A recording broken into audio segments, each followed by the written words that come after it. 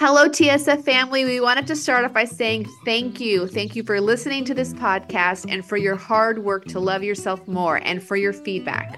Can you believe it's been 3 years that we've been doing this spiritual fix, and it has been such a beautiful labor of love for Anna and me. We have loved doing this work. We've loved hearing from you, and we love exploring ourselves and each other alongside our listeners. We wanted to put out the call for 3 ways that you can help support us to support you. 1, we would love you to leave us a review on iTunes or follow us on Spotify. 2, drop us an email and let us know how much the podcast means to you. And 3, you can donate monthly or even just once to our PayPal patronage. Every little bit helps, and we are so grateful to those of you who have donated already. Thank you. You help make this podcast possible. Thanks, y'all. You can go to our website, www.thisspiritualfix.com, for information on how to pledge, as well as to email us. Hello, TSF family. Welcome to episode 11, season 4 of This Spiritual Fix. Today we are talking everything NDE, or near-death experience, with a slight touch on OBE, or out-of-body experiences. Enjoy this conglomeration of a number of different inputs, including stories from NDEs from Brock Aho, as well as an interview with Joyce Anastasia. More info on how to get in touch with them at the end of the interview. Hypnosis, mindfulness, meditation, past life regression, RTT, spirituality. This Spiritual Fix. 2 mystical mamas hacking the self-help game. With Anna Stromquist and Christina Wiltsey. Today we're going to be talking about near-death experiences. A near-death experience is a state of altered consciousness that occurs in the context of a life-threatening event, such as coming close to death through heart attack, drowning, accidents, and they are states of altered consciousness with a unique sense of realness.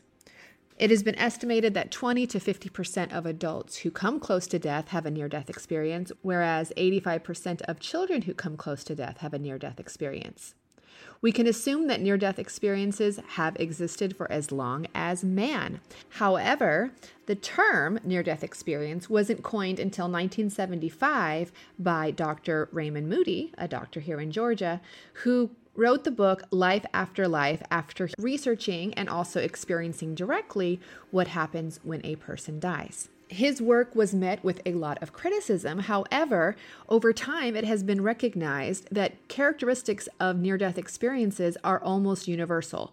While not everyone who comes close to death will remember a near-death experience, or NDE, universally, there are similar characteristics. These characteristics include, but are not limited to, visions of a supernatural light, a complete loss of the sense of time, peacefulness, deep joy, a sense of unconditional love, empathic fusion with the whole world, a clear perception of reality beyond the ordinary world, understanding everything about the universe, an encounter with entities, deceased relatives, or religious figures, the 360 life review, and often having a choice of coming back to the body or not, and also returning to the body with supernatural powers. The facts I'm presenting in this intro come from a variety of sources, including medical journals, research studies, and personal accounts, all of which are going to be linked in the show notes.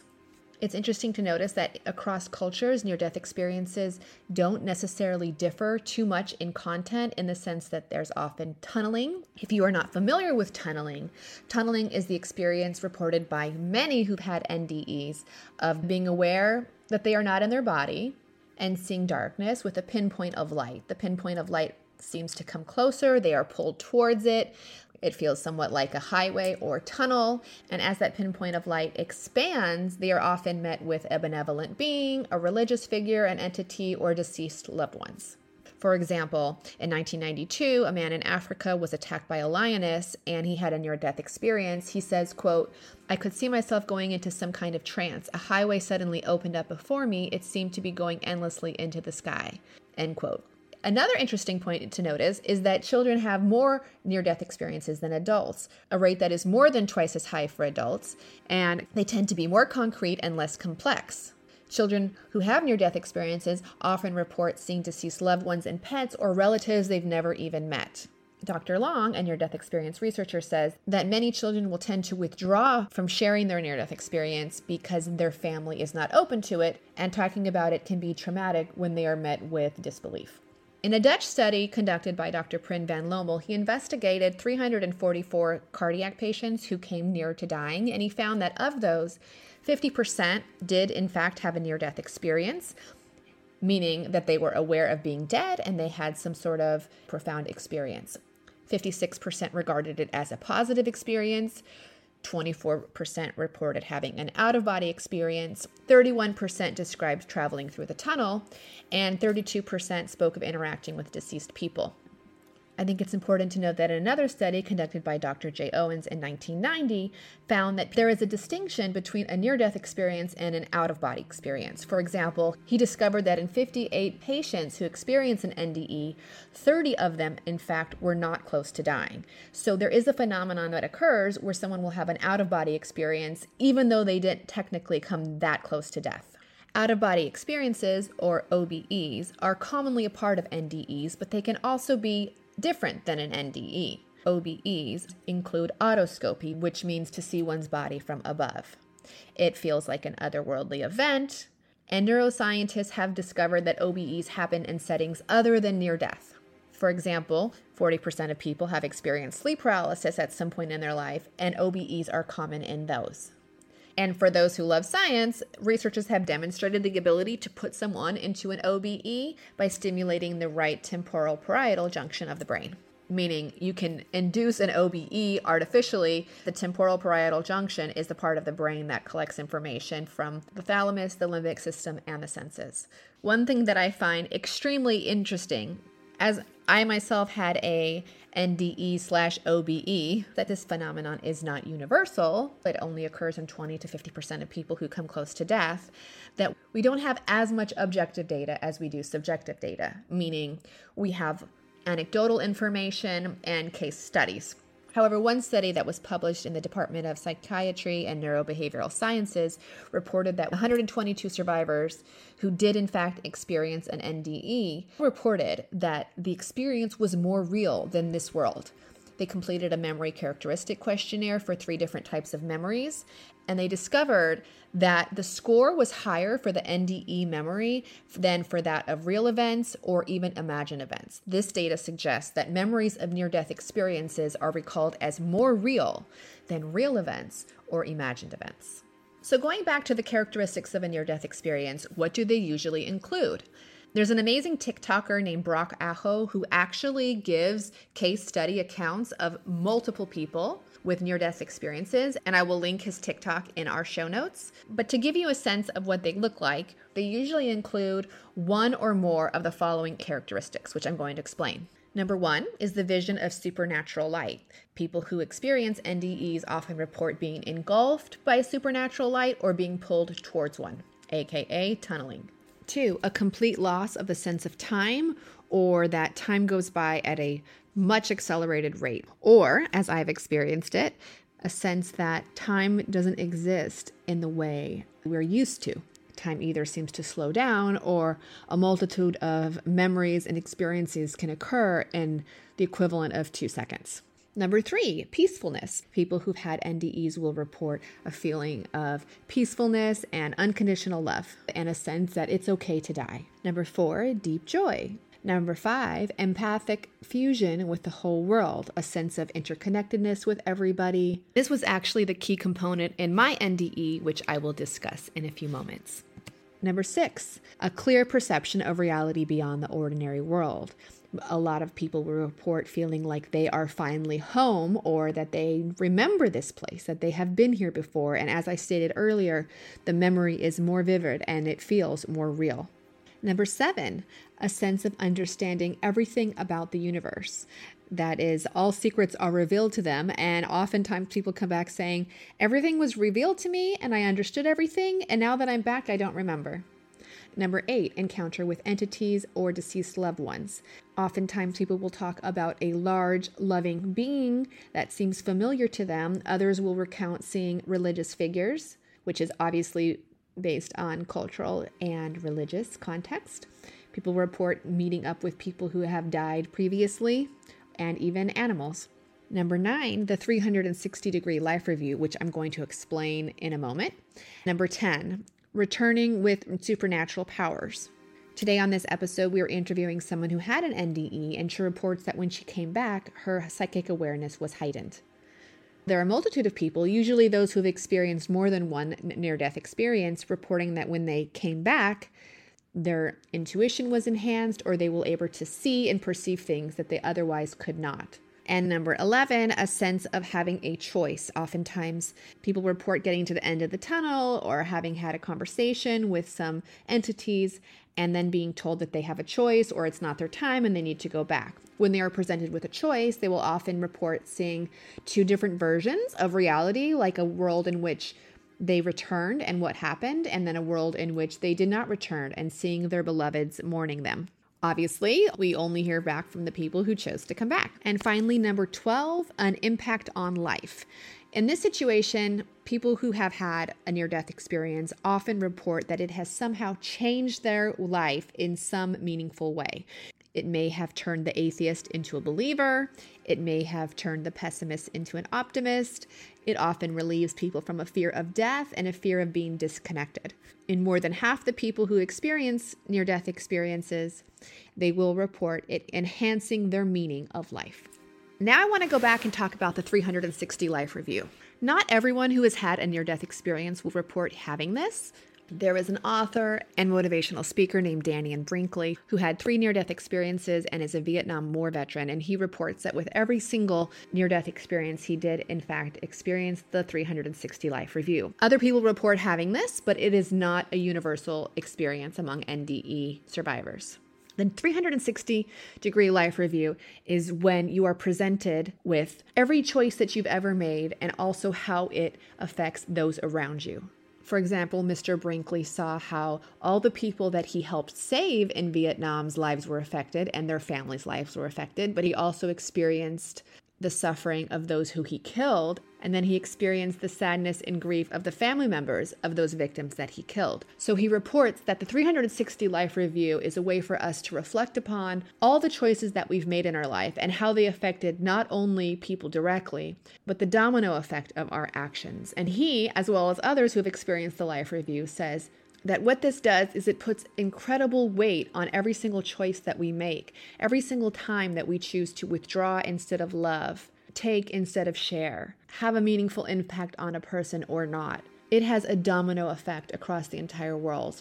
And the 360 life review helps us understand that we are part of this concept called one mind. The concept of one mind is this idea that the world is like a diamond with multifaceted sides, and we are all connected in ways that we do not know. And now, Brock Aho. This is Ned Dougherty. He got into a fight with a business associate, had a heart attack, and what he saw while he was in the ambulance was pretty astounding. He said it was like the darkness of the sky turned liquid and curled like a wave, forming a perfect tunnel that stretched into the heavens. Then a mass of luminescent blue energy came down the tunnel toward him, took the shape of a human being, and turned into his old friend who had been killed in Vietnam. His friend told him telepathically that it was important for him to remember everything he was about to experience. Then he was enveloped in golden light, and he says he felt the presence of God. Then his friend came back, and they descended into the stars. He says there was a deep void, but he felt very comfortable there. Directly below them was what he described as a celestial amphitheater, and it was filled with thousands of spiritual beings. He noticed a group of beings approaching them, and he recognized people from his life on Earth and also people from his spiritual life before Earth. A lady of light approached him. She started telling him about the future of the world. She showed him that the axis of Earth's rotation was going to shift, giant tidal waves destroying cities. She said these things didn't have to happen, though. She said if mankind began to work with God's plan through meditation and prayer, we could avoid those things. Then she told him that a major terrorist attack may befall New York City or Washington, D.C. Dougherty published a book about this in March of 2001. After this experience, he sold his nightclubs, gave up his partying, and started doing a lot of charitable work. Hi, Anna. Hey, Christina. I hear that we're connected in ways that we don't know. That's true. The one mind, as they call it. Yes, the one mind. I've definitely can relate to that feeling. That's so interesting. And I love all those facts that you just told us on NDEs. Have you ever had, tell me a little bit, maybe have you not had an NDE, but maybe an OBE you could talk about? You know, it's funny because what I've been experiencing these last couple of weeks in the ketamine is I keep trying to have an OBE and I'm like, I want one. But no, I can honestly say that almost all of my experience exists within. I'm like, I'm very able to still sense my body, like even when I'm things. So I can say from my perspective, I'm just going off of this, like, that's really fucking cool. You know, one of the things you guys will hear in the interview is that, you know, Joyce talks about how NDEs in particular are really tough. Like they're not necessarily all like beautiful, wonderful like experiences.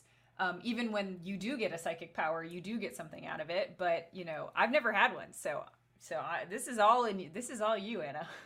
All right. Well, I actually, before we start talking about my experience, I want to share a story of a not so positive NDE. In fact, Yeah. In fact, 20 to 50% of people who die or come close to dying have an NDE, and 56% of them report that it is a positive experience. That means that there's 44% of people.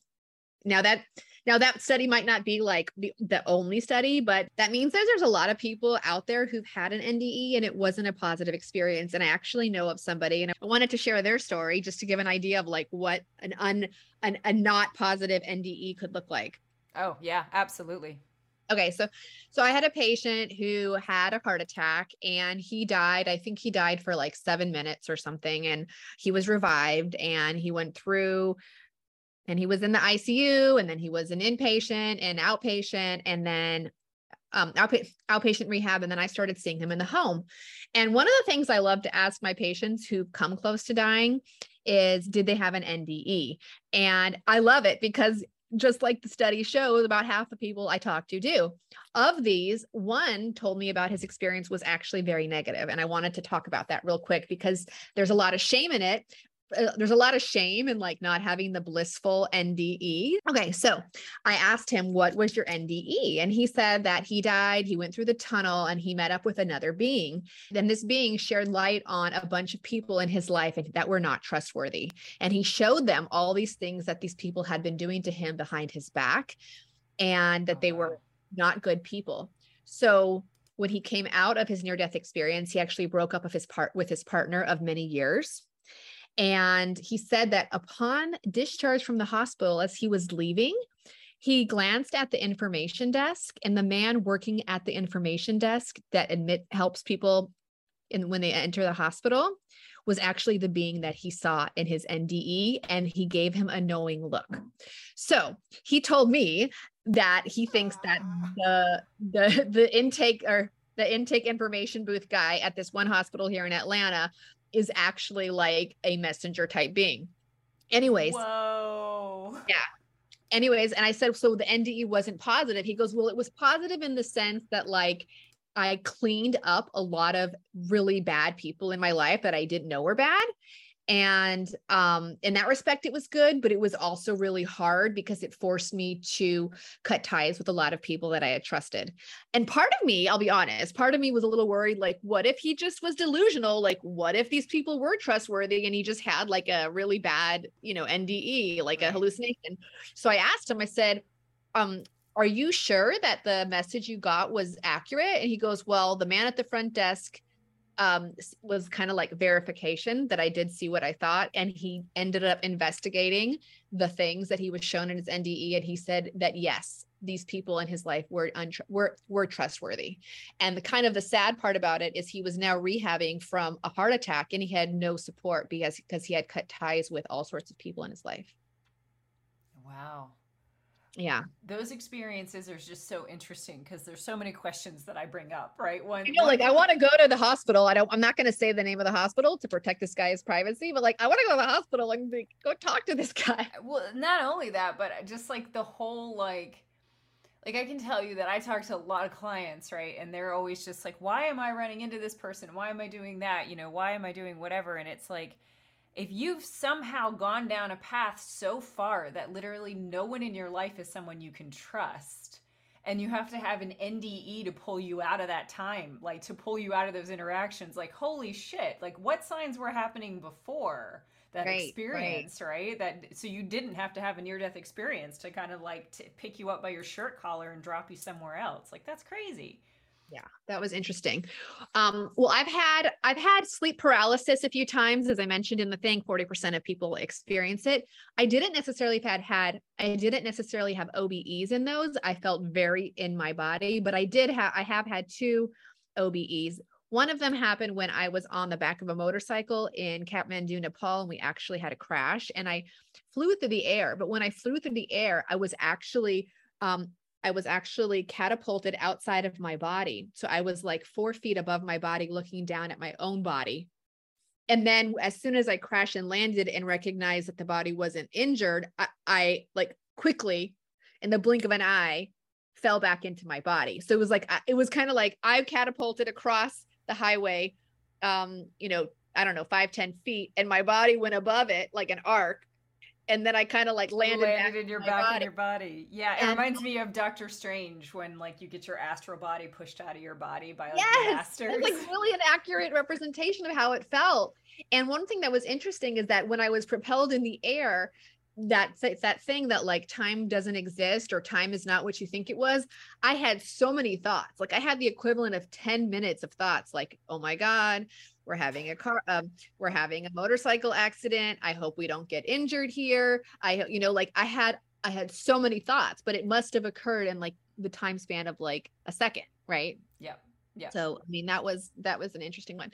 So my second out of body experience, which wasn't really an out of body experience, it was a near death experience, but I actually don't know if I came that close to dying. So I think I'm in that margin of people who like come really close to dying and have an NDE, or an OBE, but they don't necessarily like need to have CPR or something. Right. They're not like resuscitated. They don't need other I wasn't brain dead for like a minute or anything.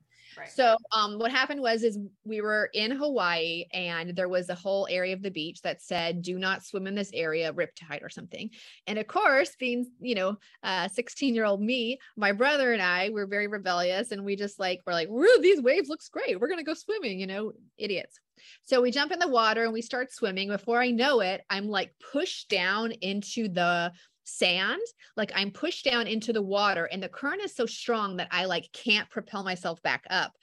There's a lot of twisting and turning and like not even realizing like what's up, what's down, what's left, what's right. There's just like sand everywhere, getting pushed and pulled everywhere. And I'm really, really struggling hard to come up, not knowing where up is. And so like going in all wrong directions, and I'm down there for a long time, and I'm like, this is not good. Like I'm down here for a long time. And I'm struggling. And then suddenly this peace comes over me, and I hear this voice, but it was like my own voice telling me, you see, this is what it's like to die, and it's okay. And it was very calm. And like, when I stopped struggling, it was like, I suddenly felt that peace that they're talking about. And this, like, it's okay to die. Like, it's okay. You see, like, this is okay. This is normal. This is natural. It's what we do. Like, this is okay.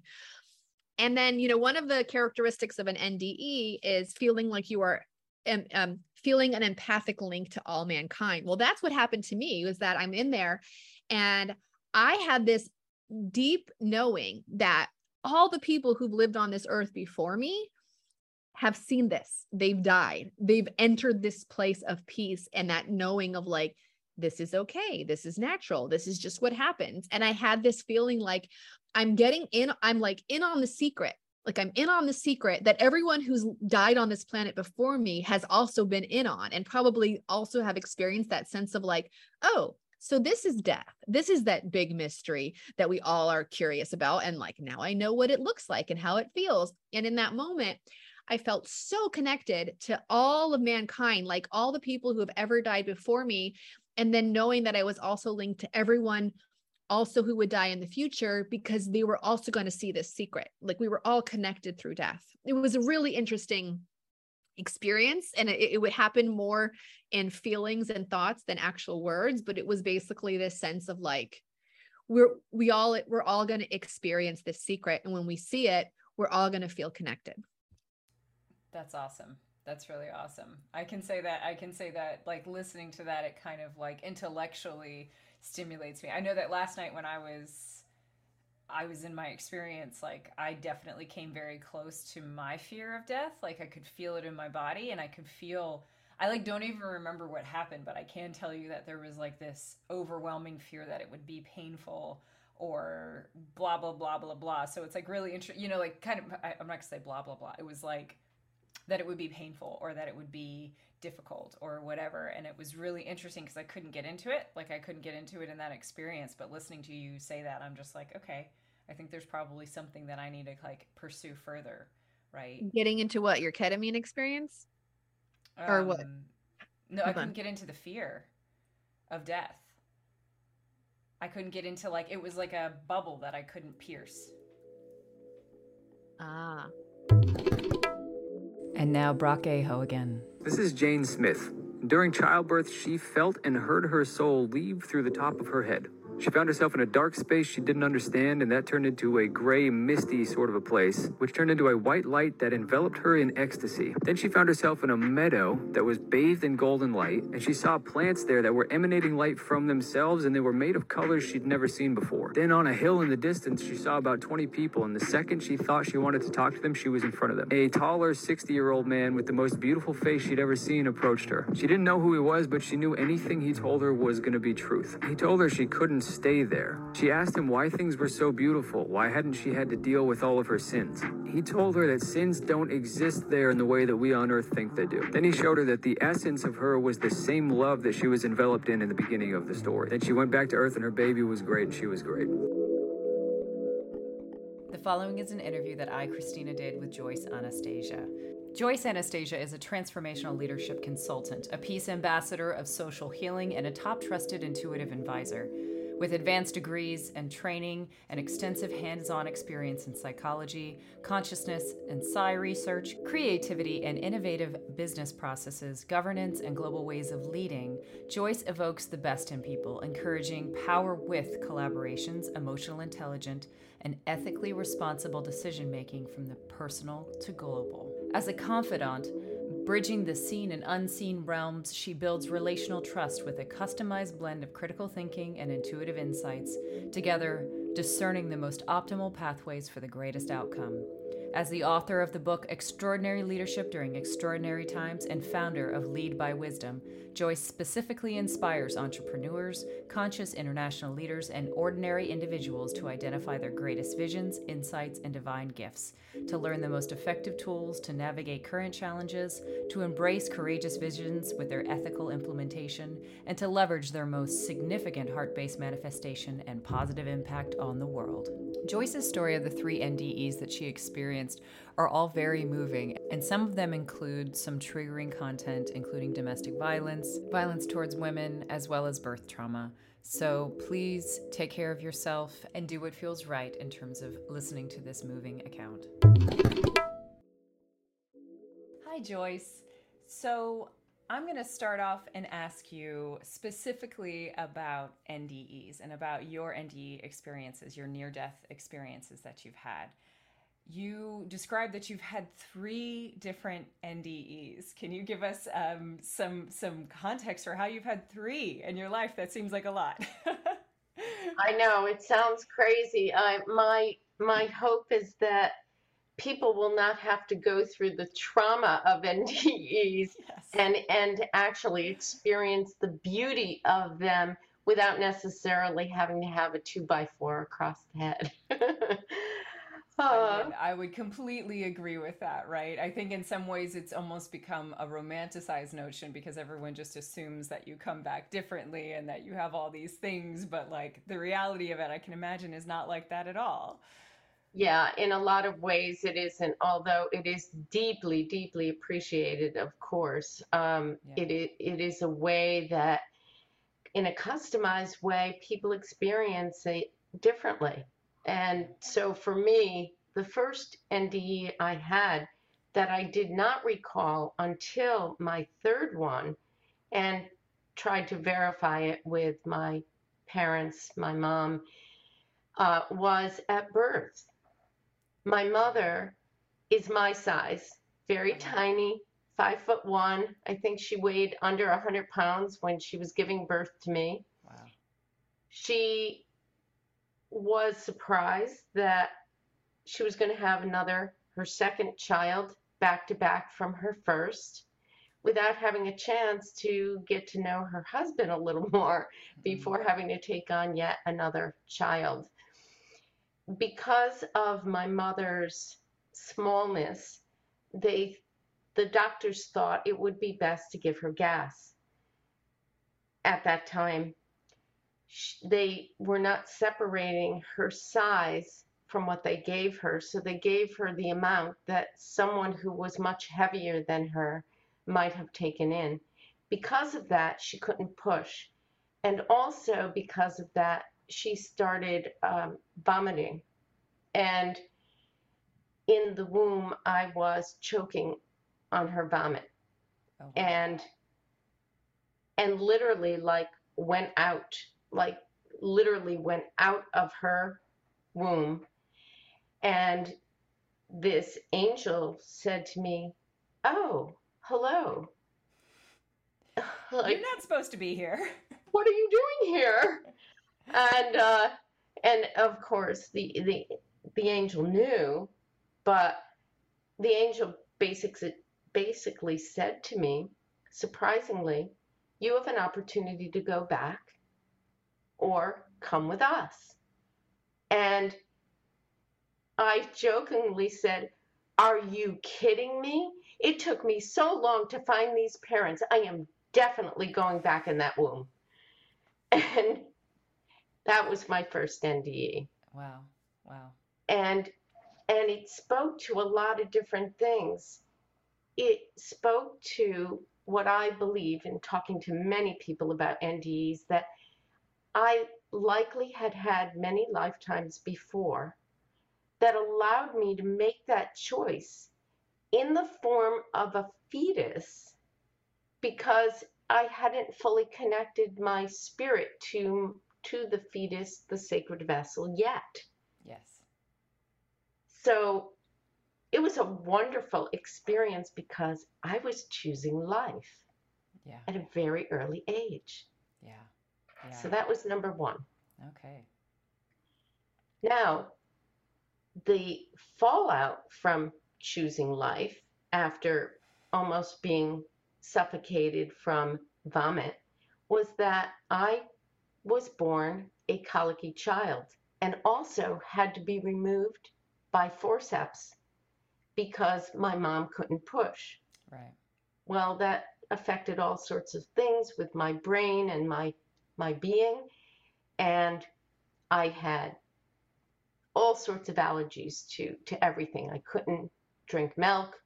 My parents couldn't discover why I was having all these screaming episodes. Well, it was because my belly hurt, because I couldn't digest anything. That mechanism had been interrupted. Yeah. So, of course, that had to be taken care of on the physical level by having formula instead of my mother's milk, by all sorts of things. Yeah. Okay, so now, near death 2. I was around 7 or 8 years old, and my family, that was economically lower class to middle class, my parents had a really tough time making ends meet. But my father, because he grew up in a gigantic family of 13, said, "Come heck or high water, I am going to take my family on a vacation because we need balance in our life." Yeah. So every year he would save up and try to take us on mini vacations. So we went to the beach on this particular vacation between my 7th and 8th birthday. And at that time, parents let their kids go off, trusting that they would be safe and sound. And I was an adventurer. So I went running off, swimming in the water, not knowing anything about red red tide. So here I am in the water, being flipped upside down, knowing that I was a good swimmer and wondering what is happening to me. I knew that I was in trouble and I could not swim back to shore. I was flipped up in the air and apparently hit my head on a rock. I was knocked out. Once again, I saw an angel, but this was very different. It was what I felt like I was so conscious in my body that it felt really serious, like, whoa, I am in deep trouble. And I literally got popped out of my body again. And this time I saw a tunnel or almost like a vortex, like I was being called to and brought to this whole array of my relatives. And it was beautiful because I said, wow, hi, Grandma and, Nana and Dee Dee and all of my grandparents and one of my aunts that I had a very deep connection with who had MS, who I had a very important relationship with because she was treated very horribly and the doctors and nurses spoke to her as if she was minced meat in life. And as a little kid, went to visit her in the hospital with my parents' permission when she was in a coma. And I wanted them to know that they were saying bad things about her and she can hear everything they were saying. And they said, no, she can't. And I said, yes, she can at whatever age I was, right? And I asked her if she would please move her pinky during that time. And I had brought her a rose. So when I was in the near-death experience, she was, in real life, moved her pinky and everyone went berserk because they knew then that she could hear them and every nasty thing they were saying about her instead of honoring her being. So in the near-death experience, when she came up to me, she handed me a white rose as I had brought to her in our normal waking life. So it was a very beautiful reconnection in that space. And similarly, I mean, there's so much to share about this, but I'll just share the significant points for me in my life. So the angels surrounded me and said, okay, you had your reunion. We're happy you got to see all these people, but this time you're not given a choice. You have to go back this time. Your work is not done. This was an accident. You need to go back.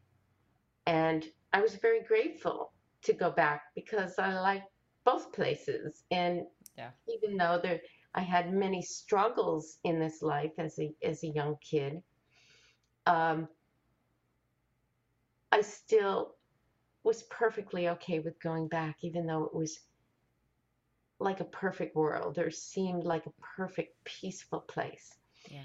So I was brought back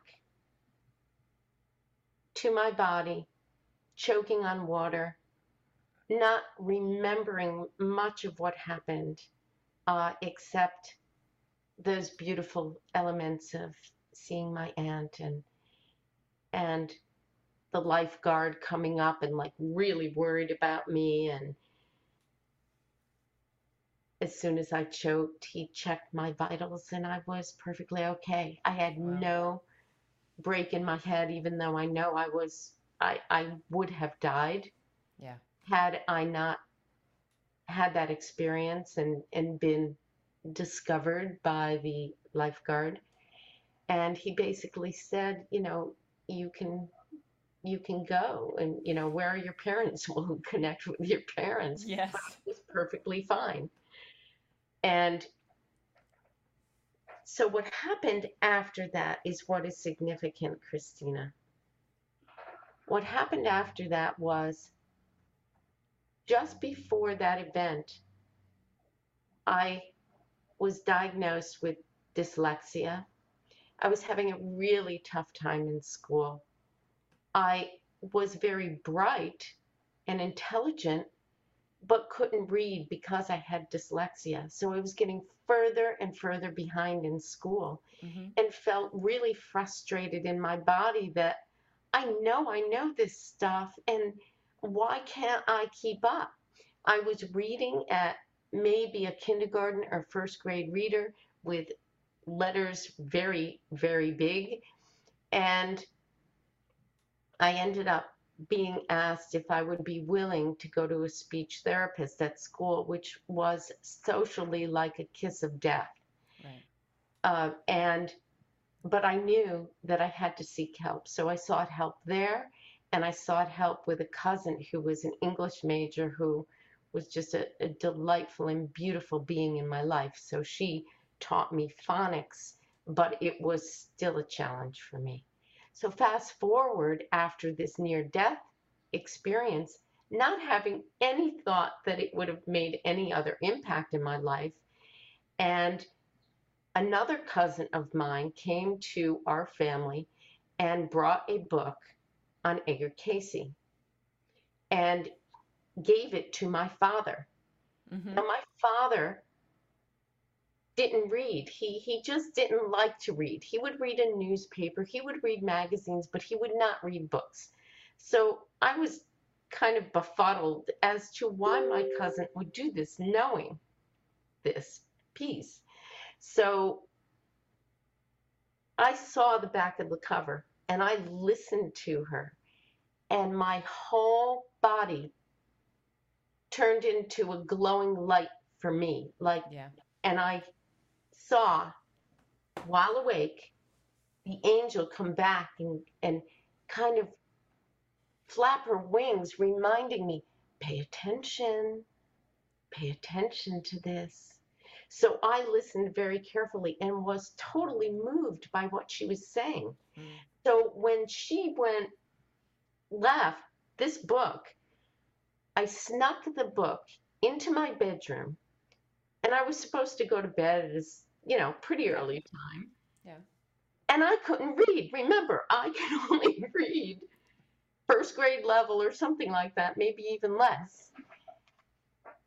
And magically, I was reading this very adult book that had normal adult size letters, and read it in the course of 3 evenings in my bed till 4 and 5 in the morning every day.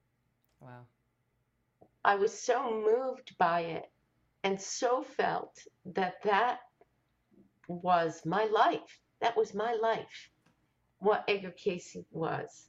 I was very gifted with, I want to say, extraordinarily heightened capacities of intuitive ways of being and psychic abilities, which I think everyone has, but I came in with a very large quantity of it and capacity to use it. So what the gifts were from this was, I was encouraged to enhance that versus diminish it or tampen down that light within me. There were many other gifts too, but suffice it to say that that was the biggest one. Then the third near-death experience. Now, I'm going to pause for a minute so you can ask me anything about the first two before I move on. Well, I have like, once I hear the third, I think I have something, but it's interesting because I feel like for so many people I talk to, that first moment, that first one, right, where like you choose life, is such a rare thing. There's so many people who still feel as if they have reluctance. I know I've shared that same feeling myself, right? That is such a gift to be able to be like, yeah, I not only am I here, I actually had a choice. I had an ability to go back, and I decided not to. That seems so huge. And then interesting, obviously, that, you know, with the second one, what I feel when I hear it is that it's like, oh, well, it was an accident, right? That some things happen in such a way, but you're gonna be facilitated. You're gonna be helped to come back into the earth, even if it is something that is like one of those, what you would call a freak accident, where everyone's, you know, and I know so many people, including myself, who have this feeling of like, I feel like I have this purpose, but what happens if I get sick and then I die and then I don't get to complete it, right? But I feel like that second one really speaks to the fact that if you have a purpose, it's going to be facilitated. Yes, and to also ask for that facilitation. So when I was drowning, I definitely was praying. I was asking for help, and knew that, I don't know, for some reason I knew that if it was my time, it was my time. Yeah. But if it wasn't, then I certainly wanted to come back as whole as possible, which isn't always the case, because part of the learning might be to have a disability to work through so that you can hone the rest of your personality and being to get back to source. Yeah. Yeah. That makes a lot of sense. So yeah, thank you for those comments, because it's totally true. I totally resonated when you said them. My whole body was tingling, like that is absolutely spot on. So the third near-death experience was the most traumatic, and it was precipitated by a choice that I made that was deeply related to the work that I do now, which is on leadership and understanding the notion that we are powerful beings. And the book that I wrote, called Extraordinary Leadership During Extraordinary Times, addressed this, but not directly talking about NDEs, and how I became aware that it was even an NDE was this wonderful psychologist in Colorado called me out of the blue, said, I got a hold of your book. I work with prisoners in the prison system, and your book just really expresses so many of the pieces that are as a result of having an NDE and being able to sort out how do we lead our lives in better ways. One of which is the first chapter in the book is called Consciously Choosing Power With versus Power Over. I'm sharing this because this was the precursor. Yeah. I had fallen into a place of allowing myself to be powered over and to powering over my most ethical and moral and connected ways of being. And we all do this. We all could go back in our lives and look at, when did I get off track? When did I start letting people run my life? Mm-hmm. When did I start listening to other people instead of that still small voice within myself and my connection with spirit? So the precursor to this third near-death experience, what I consider the most significant one in my life, even though the others were beautiful and very supportive to me, this one was even more significant, that I chose life. I chose to come back where I could have easily chosen not to. Mm-hmm. So the context is this. I had just gone through a divorce. It was a very challenging decision for me because my ex-husband is a wonderful human being, but he would say this in public, that he has manic depression, and it was so severe that he could not keep a job for all sorts of reasons. And he was inadvertently trying to live his life through my energy. And I'm a very giving person. And my need was to put boundaries around, even with my dearest partner, to not help him all the time when he was in that deep dive. So what the precursor to the divorce was I asked him, are you willing to seek help? Because it's gotten to a point now where I am so drained that I cannot help you anymore. And I am seriously afraid of my own health and well-being. And I need to do this so that we both can live our lives in a healthier way.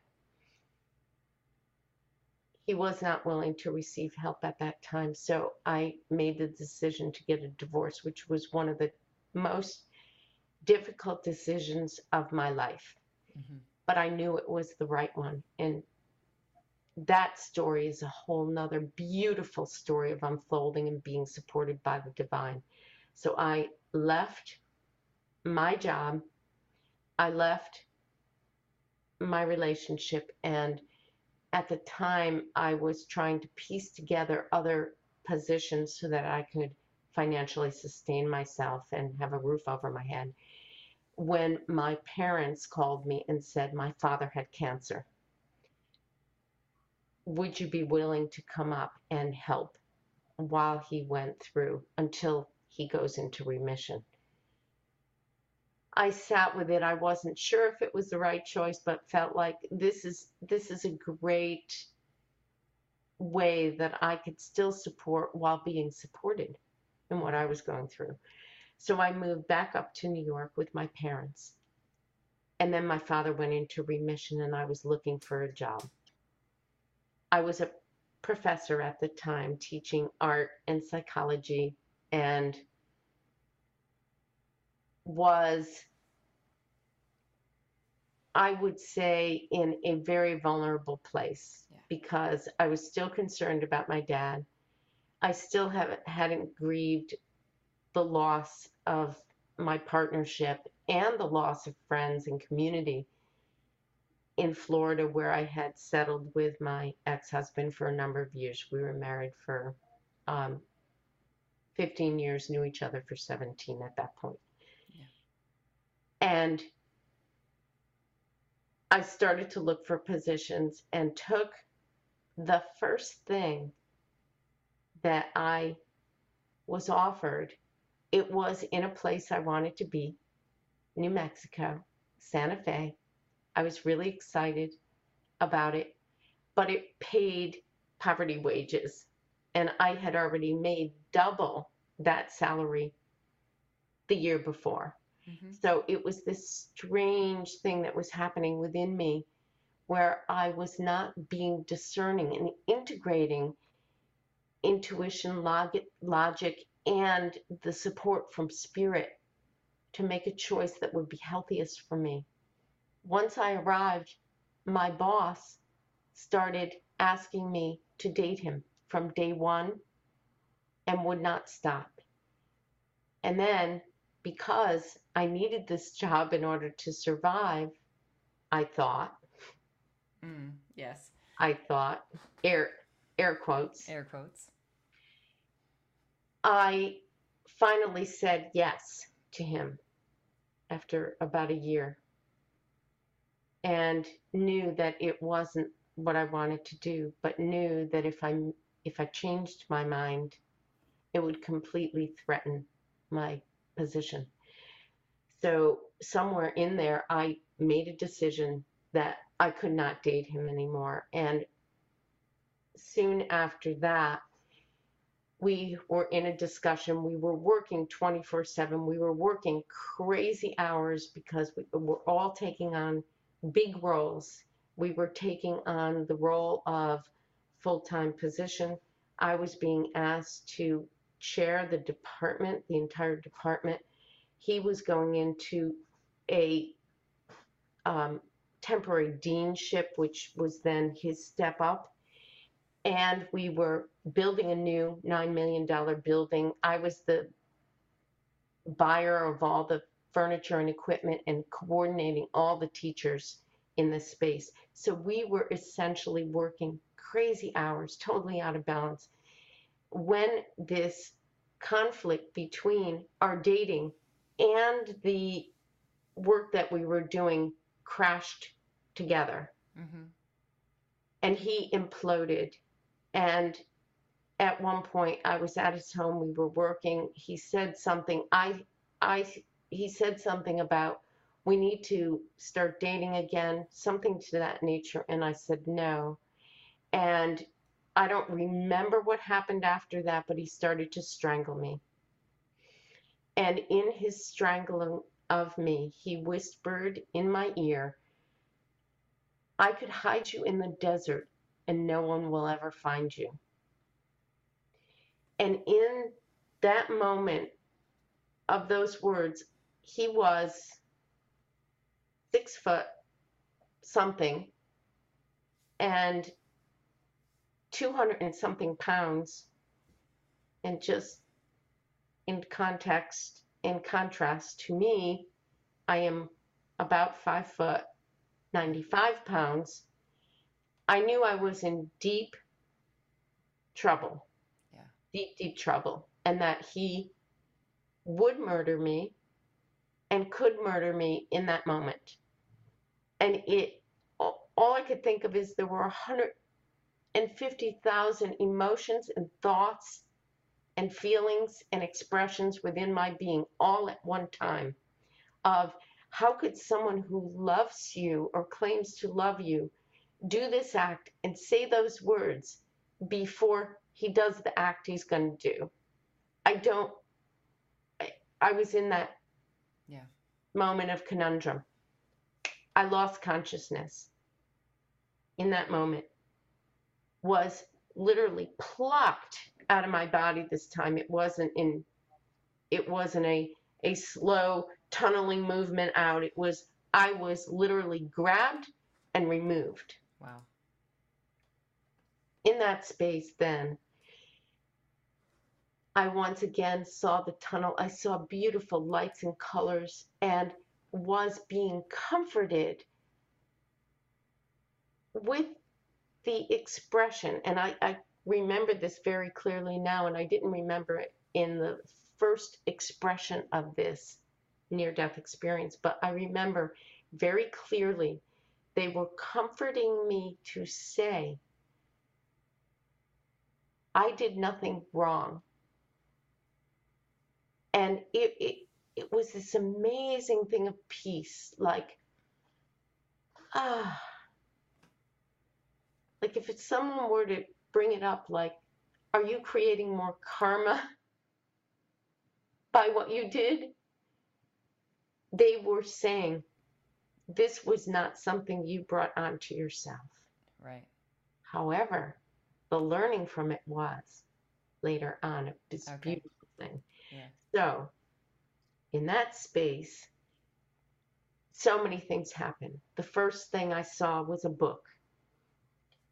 It was filled going from present moment backward in time of my whole life, showing me first and foremost all of the ways in which I created beauty in the world.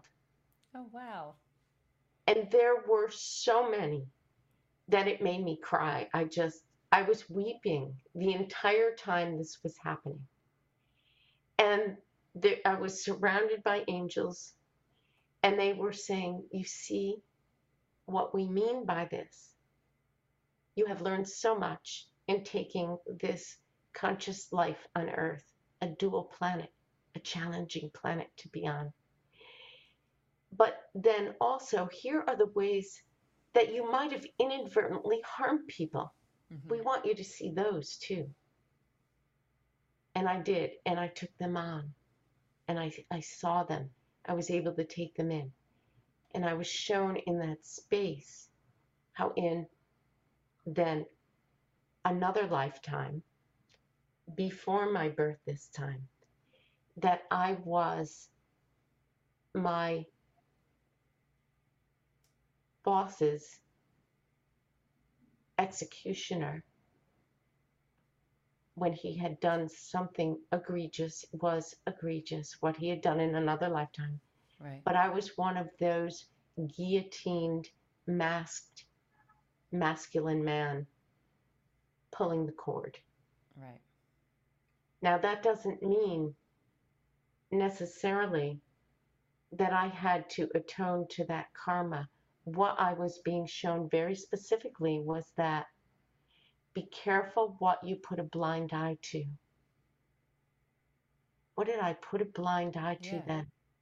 The very humanity of a man, even if he was guilty of whatever.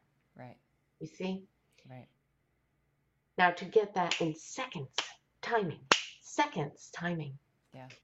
Fast forward in this near-death experience, the next thing I saw, I was, because I took it in like I take responsibility for having done that.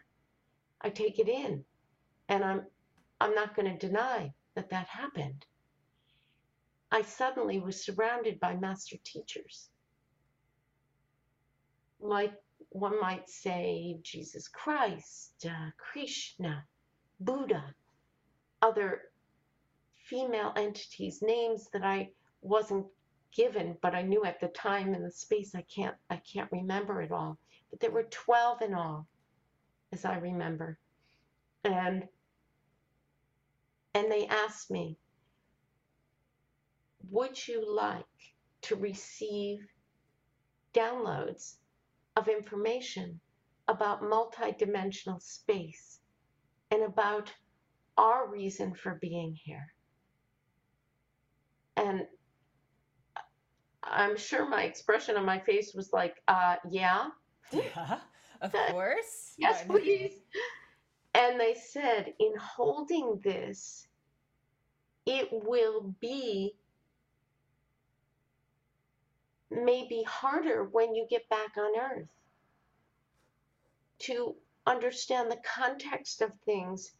But if you are willing to take it in, then you will be able to navigate on this planet in a different way if you choose to go back.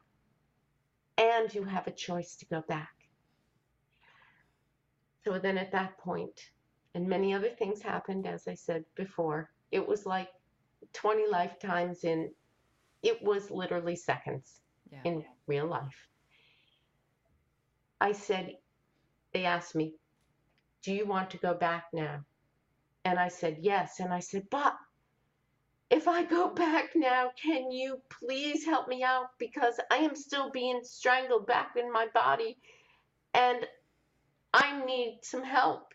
So they literally gave me instructions of what to do.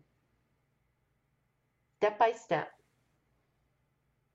You put your hands on his hands that are around your neck. We will put our hands around your hands and give you the strength to remove his hands.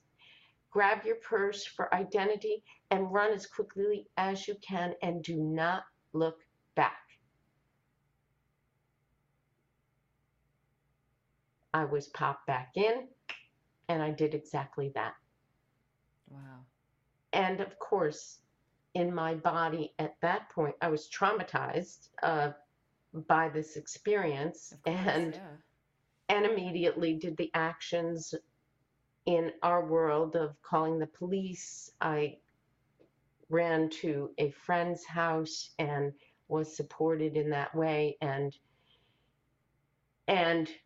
fast forward, this man was a very well-known person in the community, an international lawyer, female lawyer, who was studying and working with supporting people who were being abused in this way, as the Me Too movement did not happen for many years later. Yep. She flew out to asked me to speak with her, finding out from someone else at the school, at the college, what had happened. And I basically said to her, I don't want to spend the rest of my life in litigation about this. And I was guided in my near death, in my space when I was out of body, not to. This is not how I want to live this life. I want to live it proactively. I have already forgiven him, although I never want him to do it again. And she said, well, if you don't want him to do it to someone else, you should really go to court and make sure that he gets prosecuted. And I said to her, I really want you to think about this. He's prominent in the community. He has the biggest lawyers backing him up from a corporation that will service his lawyers, from people he knows. Do you think my voice will be leveraged in a courtroom at this time with this climate to win that case? And if so, how long would it take? And she basically said to me, it would take about 10 to 12 years. And I'm not even sure if you would win. Oh, wow. And so I said, well, in that context then, what would you do if you were in my shoes? And she said, off the record, I wouldn't do it. Yeah. So as a means to protect my physical vessel and my being, my supervisor, that man who did that physical assault to me, was allowed to continue just as he had been. And I had to stay there until I could ask for support to get a means to leave my job and go somewhere else. Because, first of all, I didn't want my students to be damaged. Of course, there were already repercussions of I was getting threatened with my losing my job, that it was my fault, all these things that happen in contexts like that. Yeah. So I chose to leave on my own, regretfully, because I loved my students and teaching and the environment there. And I felt that it was a beautiful space. But it was the right choice. It was the best choice. And it brought me to the unfolding of my life, intersecting the spiritual with leadership and ethics at the highest level possible, both on an individual level and on a global level. Wonderful. That's really wonderful. That's not a wonderful experience, but it's wonderful what it's come to as a result of it, right? Yeah. I know I'm probably not the only one who gets that injustice feeling when you hear, right? To just be like, can you believe that? But then at the same time, it always feels very laced with that same thing that you're talking about, that moment of recognizing that the judgment that we place on others, and the kind of, without recognizing all the bits and pieces and all the different repercussions that, like, using the mechanism the world has for us to get revenge or to get justice, aren't always what is in for the best and highest good. So wow, those are very, very intense experiences. I'm curious, do you believe that you chose at least that one? I can understand with the other ones, but like that you know, I know, but you were talking about choosing your parents and all these different things. Like, do you think that in the trajectory of your life, this was just a timeline and you needed to learn the lesson, and this has just happened? Because you mentioned that earlier, like that there was a choice that you made to go to New Mexico, and by making the choice to go to New Mexico, it pushed you into this kind of inevitability, whereas if maybe you had gone to another, not that it's worth, in another dimension, that's already happened, right? We don't need to, but we're in this one right now, with this awareness. So do you think that there was any awareness you had when you started the journey that these were going to be the mechanisms in which you were given greater understanding? Well, at the beginning of that journey to say yes to, let me just say New Mexico for now. Just say New Mexico, yep.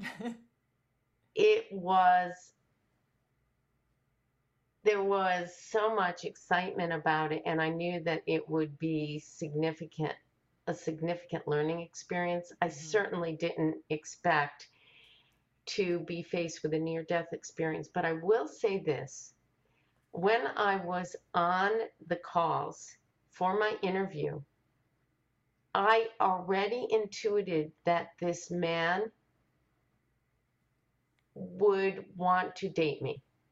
And it's a bizarre thing to even say this now. I've never said that out loud. But I had this little small voice say that.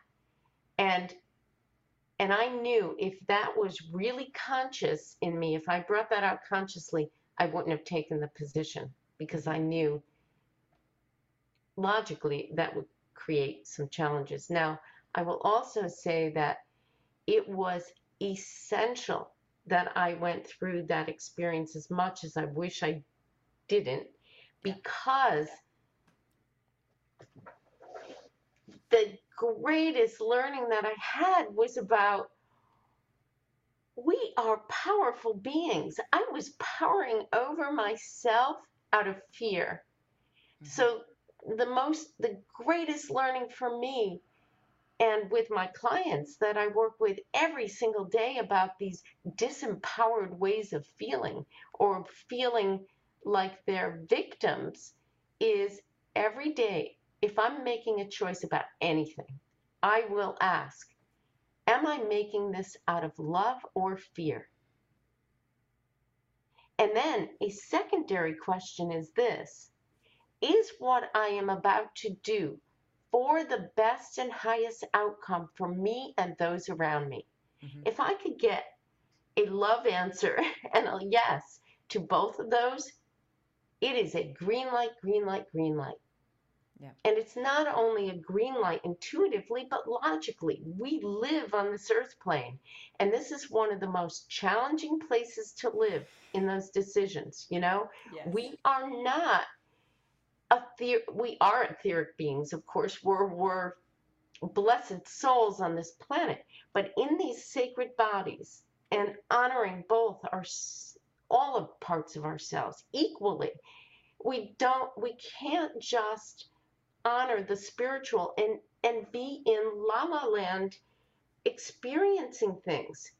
We are experiencing here and now in the dense physicality of Earth, of sacred, beautiful Mother Earth, right?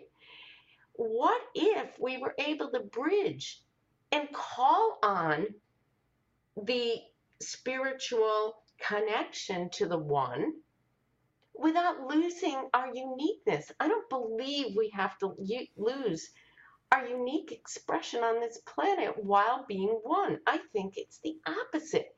I think the universe, and from my experiences in near-death experiences, is that they are as curious about how we are making choices in our life. This is part of creativity. This is part of creation.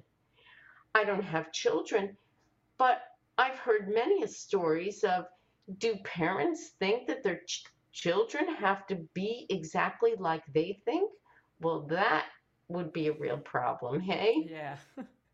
Right? You have your children and you are awed by how they are creating their lives. They become separate while still connected to you. Yeah. Always. They're never not going to be your child, right? Well, I see this the same as all sacred beings on this planet, including animals and creatures and even plants. We are sacredly created, and there is always a two-way dialogue if we wish to. And on this planet, there is a spiritual law, I believe this exists, that we have free will. This is our free will zone. So those in the spirit realm cannot interfere with us and our lives unless we ask them to. And ask them in a way that is not like, I want a Mercedes Benz tomorrow. Right? That's more telling, right? Right. Then to ask them instead, can you please help me to realize my best and highest outcome for my life and my life path? And in that context, of course, we're all going to experience struggles in our life. And maybe those struggles are exactly what is needed to learn and to hone our beautiful, sacred beingness integratively on this planet. Yeah. No, And then to have leverage to help others on this planet in beautiful ways, like you're doing with this podcast. Yeah. No, that's beautiful. Thank you. Do you think there are any wrong decisions? Well, there are harder decisions, maybe. That is a fantastic question. In the spirit realm, looking on our realm, no. But in our realm, absolutely, there are wrong decisions because we are operating out of that duality. And when we get caught, we get hurt. When we get murdered, we no longer can use our sacred vessel to go forward. So that is an egregious action by a soul's expression in their physicality. And this is what some spiritual traditions called karma. We build our karma in that way. So the more that we become conscious of the decisions we make, we are much more likely to be able to make healthy decisions. And for me, in my work in the world, and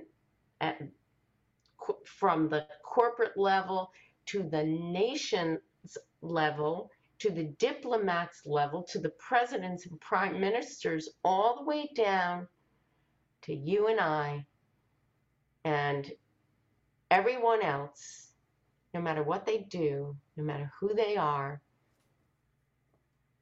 we are each equal in our capacity to make decisions that are with no harm as much as humanly possible. And that means not overriding, not powering over someone else's decision, not powering over our own moral code. Yeah. You know, there are all these things in our world that are humorous cartoons about the devil on the left side, the angel on the right side, who come over here, do this over here in that world of temptation, right? And we know in our hearts what the right choice is. We do. We all do. Well, is this going to harm me? Well, is this going to harm someone else? That's all we have to ask. Yeah. Can it be of love? Truly, divine love, not special. I'll love you and you'll give back to me. Right. Thank you. That's a good insight, and it aligns a lot with the way that I kind of have seen it and the way Anna and I have talked about it, which is it depends on where you're coming from. Which realm are you you call them realm, we call them realities. Which reality are you coming from, right? Because there can be a lot of pain in some of those decisions, right? Yeah. So did you develop, you said that you came into this life with a lot of psychic abilities and a lot of things along those lines. Did the NDEs facilitate kind of ripening any of those, or did you find that things changed after those experiences as you integrated what you had come across? That's a great question, too. I would say what it did, especially after the second one, was to allow me to step into being my full self. Yeah. And shine light on that gift versus there were so many people who were split saying, oh, she's of the devil. Oh, she's of God. Oh, she's this. Oh, she's that. When it brought me to a place of being very careful about discernment of where I got my yes and no from. I ended up having a very deep faith at a very young age without it being religious and hypocritical. And I had eyeballs for that. Like, I will stay far away from hypocrisy. And so it allowed me to feel more comfortable with being in my body. It allowed me the courage. It encouraged the courage to speak truth that I felt and saw. And sometimes these messages are not always easy to handle. So that with my last near-death experience, what it did was to forge even more strongly to have the courage to tell people without filters what I was receiving for them if they came to me in that context for an intuitive session. And even if they got mad at me, don't shoot the messenger, so to speak, I also learned ways to deliver messages that would allow them to take it in a better way, to absorb it over time, and to take pathways that would gently lead to their own awareness that this might be true. Anything that you would like us to direct our listeners to? Yes, and Christina, I really feel compelled to offer your listeners 50% off of a reading for the next month or so. Wonderful. And all they have to do is say or write the spiritual fix 50%, and I will be able to gift them with that. And they can come to my website, Lead by Wisdom, and I really highly encourage them, and not right away, but when they can take the time to look at my book. And even though it was published in 2015-16, it is so, I want to say apropos to what we're experiencing now. Yeah. And this is the book cover where I created this with my brother, and it is a very special form of art that he helped me to create. This was my vision, and he helped to put it into, instead of Adobe Photoshop, where it normally would have been created.